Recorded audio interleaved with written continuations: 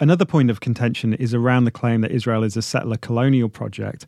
One of the arguments made against that is that Israel cannot be usefully described in those terms because although the British Empire promised to enable the creation of a Jewish homeland in the Balfour Declaration of 1917, by 1939 the British were actively trying to reduce Jewish migration to Palestine. And between 1944 and 1948, the British fought a bitter counterinsurgency war against Zionist paramilitaries. Moreover, as you've mentioned, the Jewish settlers, unlike other colonial settlers such as the French in Algeria, were moving to Palestine, so the argument goes, not in order to plunder and dispossess, but solely because they were fleeing persecution and horrendous anti-Semitism in Europe. Why do you think the settler colonial lens is in fact an appropriate one with which to analyse the Israel-Palestine situation, even if it's an unusual case in some ways? What is settler colonialism? It is a type of colonialism in which the indigenous peoples of a colonized region are displaced by the settlers who form a permanent society there.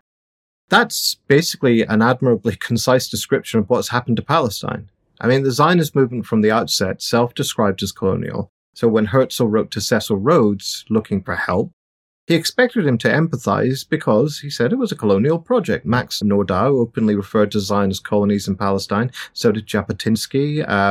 The first Zionist bank was called the Jewish Colonial Fund. The project was managed by the Jewish Agency Colonial Department.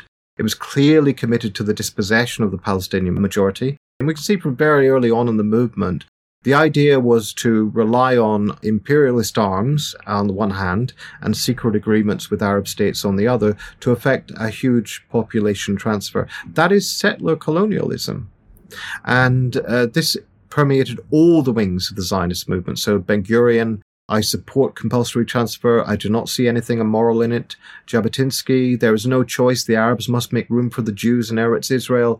And by the 1940s, that dream had become intelligence gathering and military planning. They collected detailed information on all the Palestinian villages, their resources, their population. They took lists of who had participated in the 1936-39 Arab Revolt, or of anyone who was even merely politically active. They took surveillance photography, much of it supplied by the British.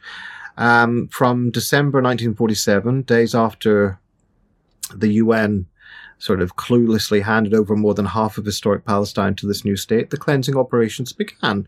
And that was rooted in a settler colonial ideology that completely triumphed over the approach of cultural Zionists like Buber and Magnus, who favoured colonies of a sort, but basically wanted peaceful coexistence in a single binational state, rather than an exclusionary state.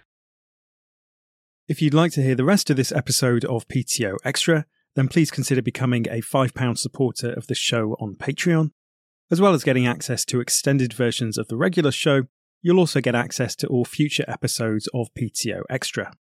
Go to patreon.com/poletheoryother to sign up.